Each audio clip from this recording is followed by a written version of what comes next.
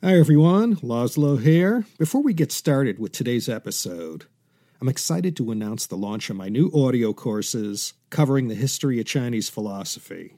If you've ever been curious about Chinese philosophy and want to develop a comprehensive understanding or be able to explain to your family or colleagues the differences between Confucianism and Taoism, or what's in the Book of Changes, one of the most widely published books in the world, these courses are for you.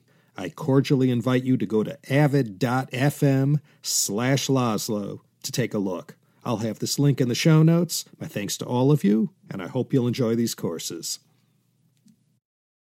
Hey everyone, thanks for listening. This is Laszlo Montgomery, and welcome to the China History Podcast. Let's get right into it. The original idea I had for this episode was to present a simple summary of all the most significant scientific achievements credited to China and all the inventions and discoveries they gifted to the world. I have this book I bought a long time ago called The Genius of China by Robert Temple. The foreword was written by the very respected China hand and scholar Dr. Joseph Needham. He's considered, hands down, the greatest Western scholar of the history of scientific development in China. Dr. Needham's magnum opus is called Science and Civilization in China. 27 volumes and still growing, even after his death in 1995.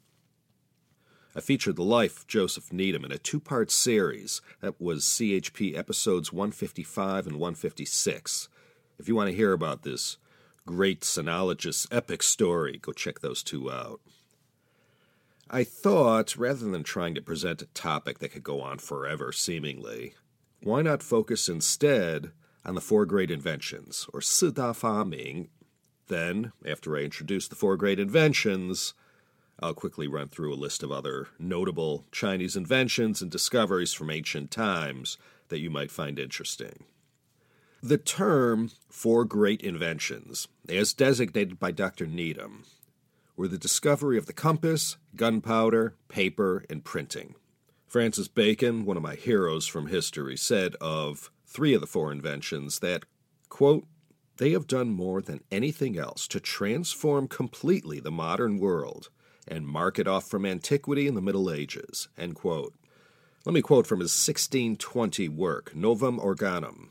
Quote, "Again, we should notice the force, effect, and consequences of inventions, which are nowhere more conspicuous than in those three which were unknown to the ancients, namely, printing, gunpowder, and the compass. For these three have changed the appearance and state of the whole world, first in literature, then in warfare, and lastly in navigation, and innumerable changes have been thence derived, so that no empire, sect, or star appears to have exercised a greater power and influence on human affairs than these three mechanical discoveries." End quote. Lord Bacon died completely unaware in 1626 that all three of these inventions came from China.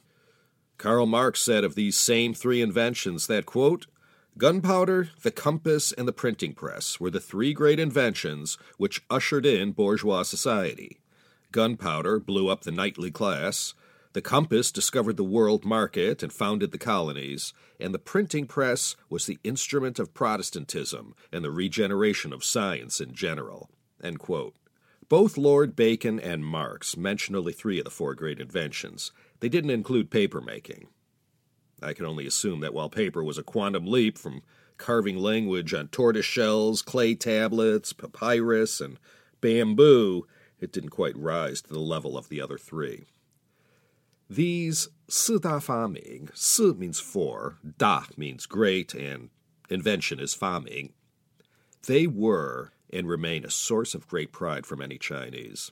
These four great inventions are celebrated in China not only for their historical significance, but probably most of all as a clear and proven historical record attesting to ancient China's achievements in science and technology relative to the West. So let's look at the four great inventions one by one. We'll start with the compass, back in the 4th century BCE. This was the time of Alexander the Great in the West. Dr. Needham established that Europe acquired the compass from the Chinese. The compass is mentioned for the first time in the West in the year 1190 by the English scholar Alexander of Neckham in his De Naturis Rerum.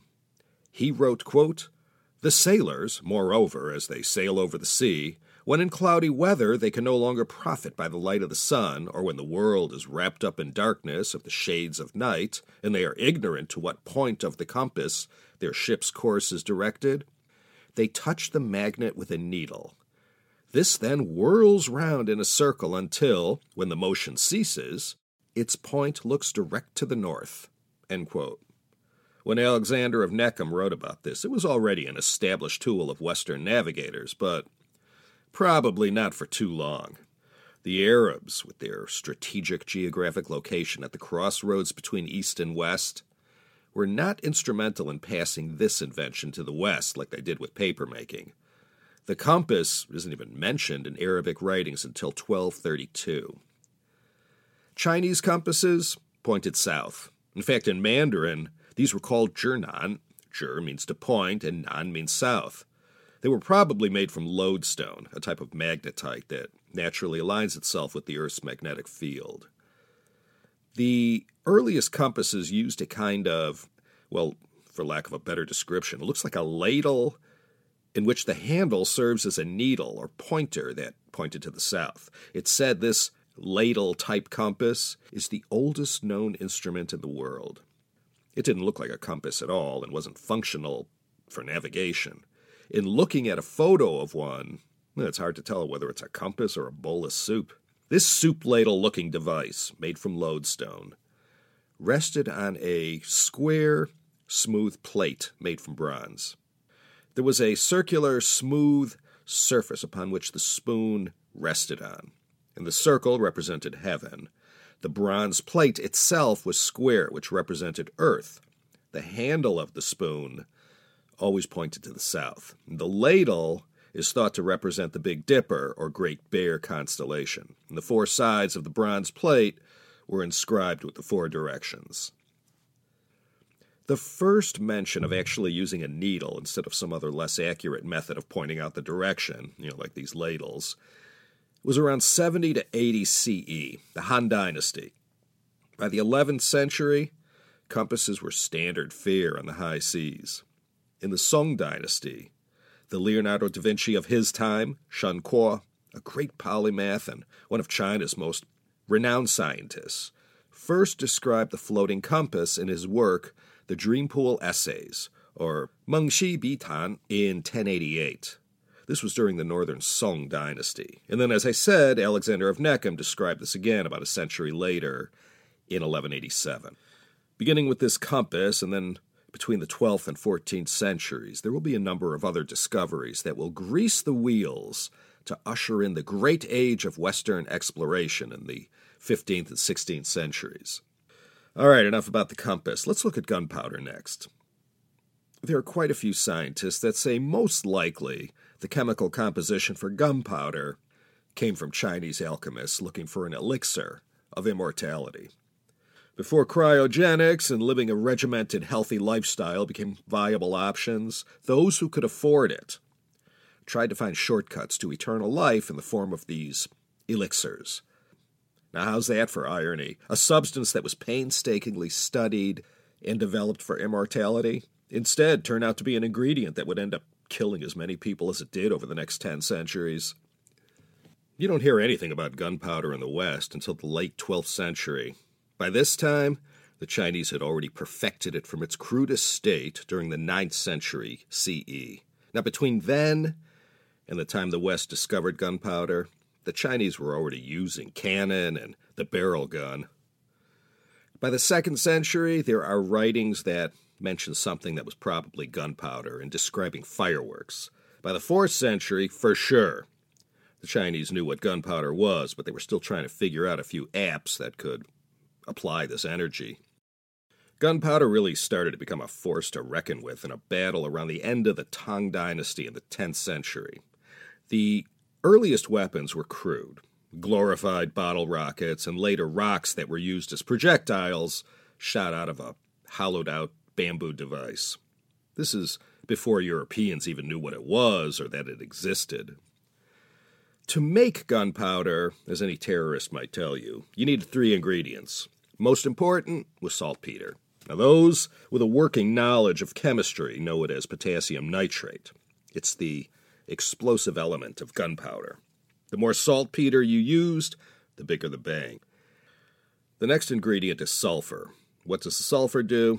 It lowers the ignition temperature to 250 degrees Celsius, which facilitates easier combustion. And on combustion, this raises the fusion point of the saltpeter to 335 degrees Celsius. The third ingredient is charcoal. The charcoal and sulfur serve as the fuels, and the saltpeter is the oxidizer. These clever ancient Chinese, through trial and error, figured the formula was 15 parts saltpeter, 3 parts charcoal, and 2 parts sulfur. A landmark year for gunpowder was in 1040, when it was mentioned in the Wujing Yao by Song Dynasty scholar Zheng Gongliang. The Wujing Yao was the first book in history to record the formulas for gunpowder as containing saltpeter, sulfur, and charcoal, along with various other ingredients. This work, known in English as the Complete Essentials for the Military Classics, in the 11th century, was the go-to source for all things related to military science, including strategy and weaponry. Now, being a work of military science, the Wujing Yao presented various gunpowder-based weapons used during the Song Dynasty, mostly all of the cannonball type. In the 12th and 13th centuries, mostly thanks to the Mongols, the secrets of gunpowder first spread to the Arab countries, then to Greece, then other European countries, and finally all over the world. Let's touch on printing. It all started with the Babylonians and Sumerians who carved these seals. These could be seen as the forerunner of woodblock carving that arose in China around the 7th century CE. Necessity, always being the mother of invention, the Chinese needed to develop ways to mass-produce written material on paper. Stone rubbing was one way. Text would be carved into stone or bronze or some other substrate. It's just like they used to do with those old credit card machines before the magnetic stripe became part of our daily life. You formed an impression by the friction created when rubbing the paper surface with charcoal or some other material. A landmark time period might be between 704 and 751. During the Tang, this is considered the time period that produced the earliest printed text in the world.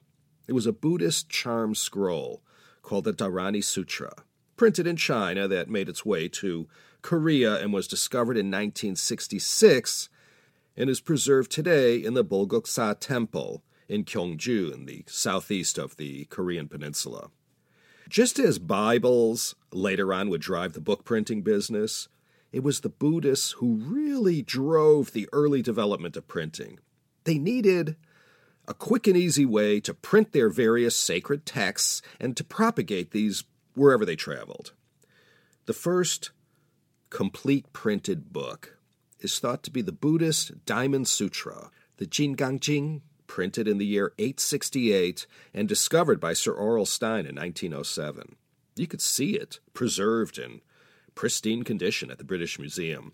It consists of a scroll 17.5 feet long and 10.5 inches wide and contains the complete text of a Sanskrit work translated into Chinese. I saw it at a private showing in 2016 when the local Getty Museum ran this exhibit on the treasures of Dunhuang. This book predated the Gutenberg Bible by 587 years. We know the Diamond Sutra was printed in the year 868 because it's inscribed with the words, "On the 15th day of the 4th moon of the 9th year of the Xiantong era of the Tang Yizong Emperor." We, of course, have a matrix that shows us for every single era name of every single emperor going back to the first one. There's a corresponding year in our Gregorian calendar. In the 9th century, the China printing industry was booming. There were print runs in the thousands, even hundreds of thousands, and even 1 million copies of a sutra printed in Japan after the Chinese Buddhists introduced the technology there. You even had personalized calendars back then. So we have the Buddhists, I guess, to thank for the earliest development of printing. However, this significant invention did not make as great an impact in China compared to the way Gutenberg's movable type of the 1450s revolutionized the Western world.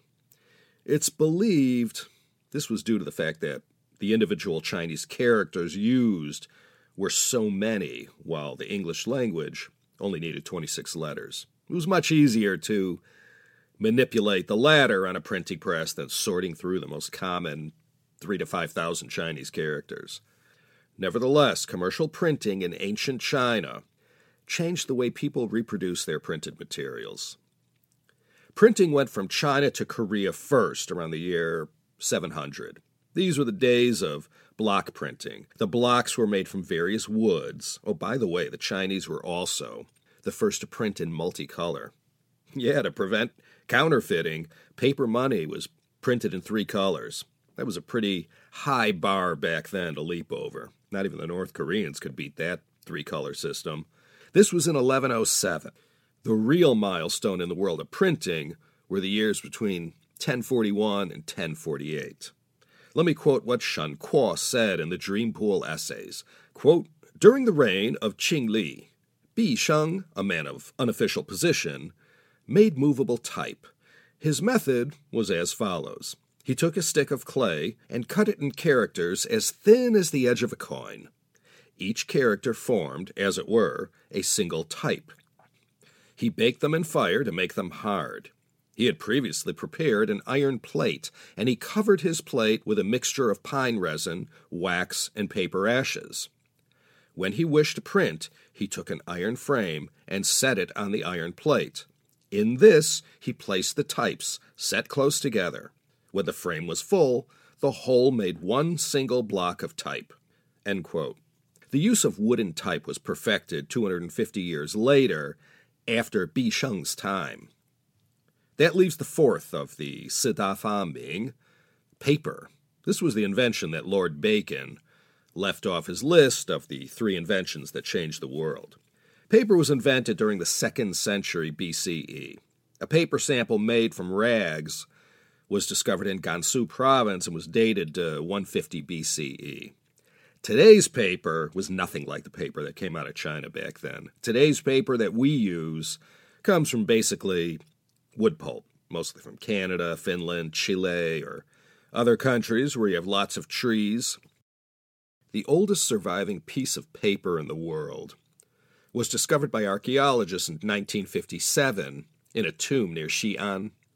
It's a 10-centimeter square sheet and can be dated precisely between the years 140 and 87 BCE. This sample, and others like it from a similar time, were thick, coarse, and uneven in texture. The earliest paper is made from pounded and disintegrated hemp fibers. It was hardly satisfactory for writing, but you have to start somewhere. Actually, paper's first uses were not for printing, but for clothing, wrapping, toilet paper. Even the earliest form of what we know today is Kleenex. Paper made from pounded bark of the mulberry tree was first used as clothing from about the 2nd century BCE onwards. We know from writings from the 9th century that this tough, pounded bark paper was also used as military armor. As for the sanitary uses of paper, in 1393, during the early Ming Dynasty, the Bureau of Imperial Supplies manufactured 720,000 sheets of toilet paper, measuring 2 feet by 3 feet each. This supplied the imperial court for 1 year. Now, I'm going out on a limb here, but I'm assuming they didn't need the whole 6-square-foot sheet for each use. Also, 15,000 special sheets of toilet tissue, 3 inches square, perfumed, and especially soft, were prepared for exclusive use by the imperial family. It was a eunuch from the Eastern Han Dynasty, Cailun, who invented a more developed art of paper-making using plant fibers, rags, and fishnet as raw materials. The first batch, which was supervised by Cai Lun himself, was presented to the Han Emperor in 105 AD. It so delighted the emperor that he named the material as Marquis Cai's paper. So Cai Lun is highly regarded in Chinese history as paper's discoverer. No one knows for sure if he did it himself, or with the collaboration of others, or not at all. The technique of paper making was exported to Korea in about 384. A Korean monk then took this skill with him to Japan in 610. Then later on, during a war between the Tang Dynasty and the Arab Empire, the Arabs captured some Tang Dynasty soldiers and paper makers at the Battle of Samarkand in 712. And this led to a paper factory being set up by the Arabs, and they jealously guarded their paper-making secret from the Europeans. All the European traders of that age could do was buy the finished paper. Around the end of the 8th century, though, paper slowly began to make its way into Europe. The first manufacturer of paper in the West dates from the 12th century, and it wasn't until the 13th century that an Italian paper industry was in operation. This is a good 1,500 years after its invention in China. So, those, my friends, were the Sida Fa Ming, the 4 great inventions, as first mentioned by the great polymath, sinologist, and one of the great eccentrics of his time, Dr. Joseph Needham. Now for the rest of this episode, I'll just comb through Robert Temple's book and pick out some of the more interesting inventions brought to us by the Chinese.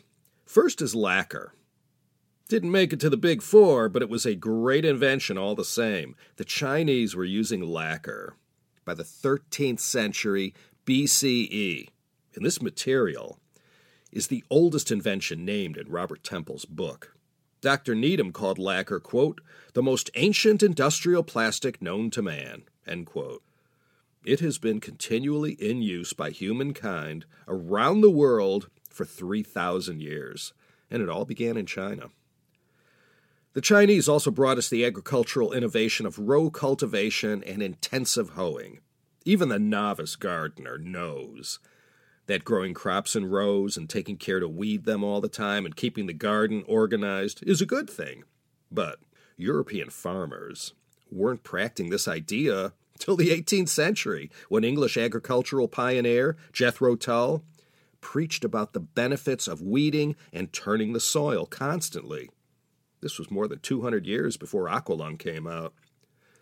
The Chinese farmers were already doing this, at least by the 6th century BCE, 2,200 years before the West caught on to what is today such an obvious necessity. The Scandinavians used cast iron as early as the 800s, and it was not widely available in Europe prior to 1380. But China had been using cast iron since the 4th century BCE, and the Chinese were the first to produce steel from cast iron about 200 years later in the 2nd century BCE. The Bessemer steel process, patented in 1856, ultimately has the Chinese to thank. The first suspension bridge, a flat roadway suspended from cables, was invented in China in the 1st century. Believe it or not, the wheelbarrow did not exist in Europe until the 11th or 12th centuries, but it was a well-known tool in China as early as the 1st century BCE. The oldest surviving picture of a wheelbarrow dates from about the year 100. The Chinese are also credited with the fishing reel in the 3rd century. No representation of the fishing reel can be found in the West before 1651. Chinese were also the inventors of the stirrup, another practical device that had been unknown to all the great armies going back to the ancient Greeks, the Persians, Romans, Assyrians, Egyptians. No stirrups. Back in the day, you held onto the horse's mane to support yourself. The Chinese got smart in the 3rd or 4th century of the Common Era, probably observing this useful invention from the nomads of the steppes. In any case, stirrups didn't catch on in the West until the Middle Ages, and now anyone who was ever galloped on horseback might wonder how mounted soldiers put up with not having them for as long as they did. Porcelain, of course, what we also refer to as China, with a small c, originated in China anywhere between the 1st and 3rd centuries. The Song dynasty, from 960 to 1279, saw what many call the apex of China's porcelain making. The Chinese had that kaolinite, or Gaoling clay, that was perfect for making porcelain. It would take until 1709 before Johann Friedrich Berthiger became the first in the West to discover how to make porcelain, like the Chinese did it. The umbrella came from China around the end of the 4th century. In the year 577, China brought us matches. We all know China gave us paper money around the 9th century. I already mentioned that one. The decimal system was in use as early as the 14th century BCE, during the Shang period in China. Credit is also given to Hindu mathematicians in the early centuries of the Common Era for their contribution to decimals and their application in everyday life. After paper was invented, people first flew kites in China in the 4th and 5th century BCE. It isn't even mentioned in Europe until 1589 by the scientist, polymath, and universal man Giambattista della Porta in Natural Magic, where he talked about a flying sail. The idea of a parachute first came to Leonardo da Vinci, and he left drawings of them in his sketchbooks. From the great China historian Sima Qian, we know parachutes went back as far as the 2nd century BCE. In the 1st century, China brought us the rudder. The Chinese invented, developed, and perfected tuned bells long before anyone else. This was around the 6th century BCE. The crossbow came from China. It was invented around the 4th century BCE and served as the weapon of choice for the Chinese for 2,000 years. About 5 years ago in Qinghai province, next door to Gansu, all the way out in the wilds of western China, it was discovered that noodles came from China after a 4,000-year-old archaeological site was discovered there. The earliest silk is dated to 3630 BCE, and tea, add that one to the list as well. Legend has it that the mythical god Shennong, the divine farmer, the god of agriculture, and a whole lot more, discovered tea in 2737 BCE. The secrets of silk, tea, and porcelain were kept under wraps by the Chinese for thousands of years and were among the icons that defined them in the eyes of the inhabitants of the world. If you'd like to hear more about the history of tea, go ahead and check out CHP episodes 140 to 149 on the history of Chinese tea. This 10-part series will tell you everything you wanted to know about the history and development of tea in China. Well, I could go on and on. The list keeps going, but the ones I mentioned are what I thought might be of interest to you. You can read the massive work about the history of science and technology in China, written by Dr. Joseph Needham, if you can't get enough. As I said, there's 27 volumes. Or may I suggest, you can just go listen to my 2-part series on Needham's life. He was quite a character. The 4 great inventions are definitely a 24-karat badge that Chinese wear proudly and guarantees them lifelong membership among the greatest ancient civilizations on planet Earth. So that's about it. Just a little introduction to the genius of China, as Robert Temple called his book about the 3,000-year history of science, discovery, and invention in China. Printing, paper, gunpowder, and the compass. The 4 great inventions, ladies and gentlemen. Let me offer you my deepest thanks for listening and checking out the China History Podcast, also available on YouTube and SoundCloud, and every podcast app in the Apple and Android stores that will stoop to let me on their platform. Thanks again, everyone. This is Laszlo Montgomery coming to you from the city of Los Angeles in the Golden State. Think about coming back again next time for another exciting episode of the China History Podcast.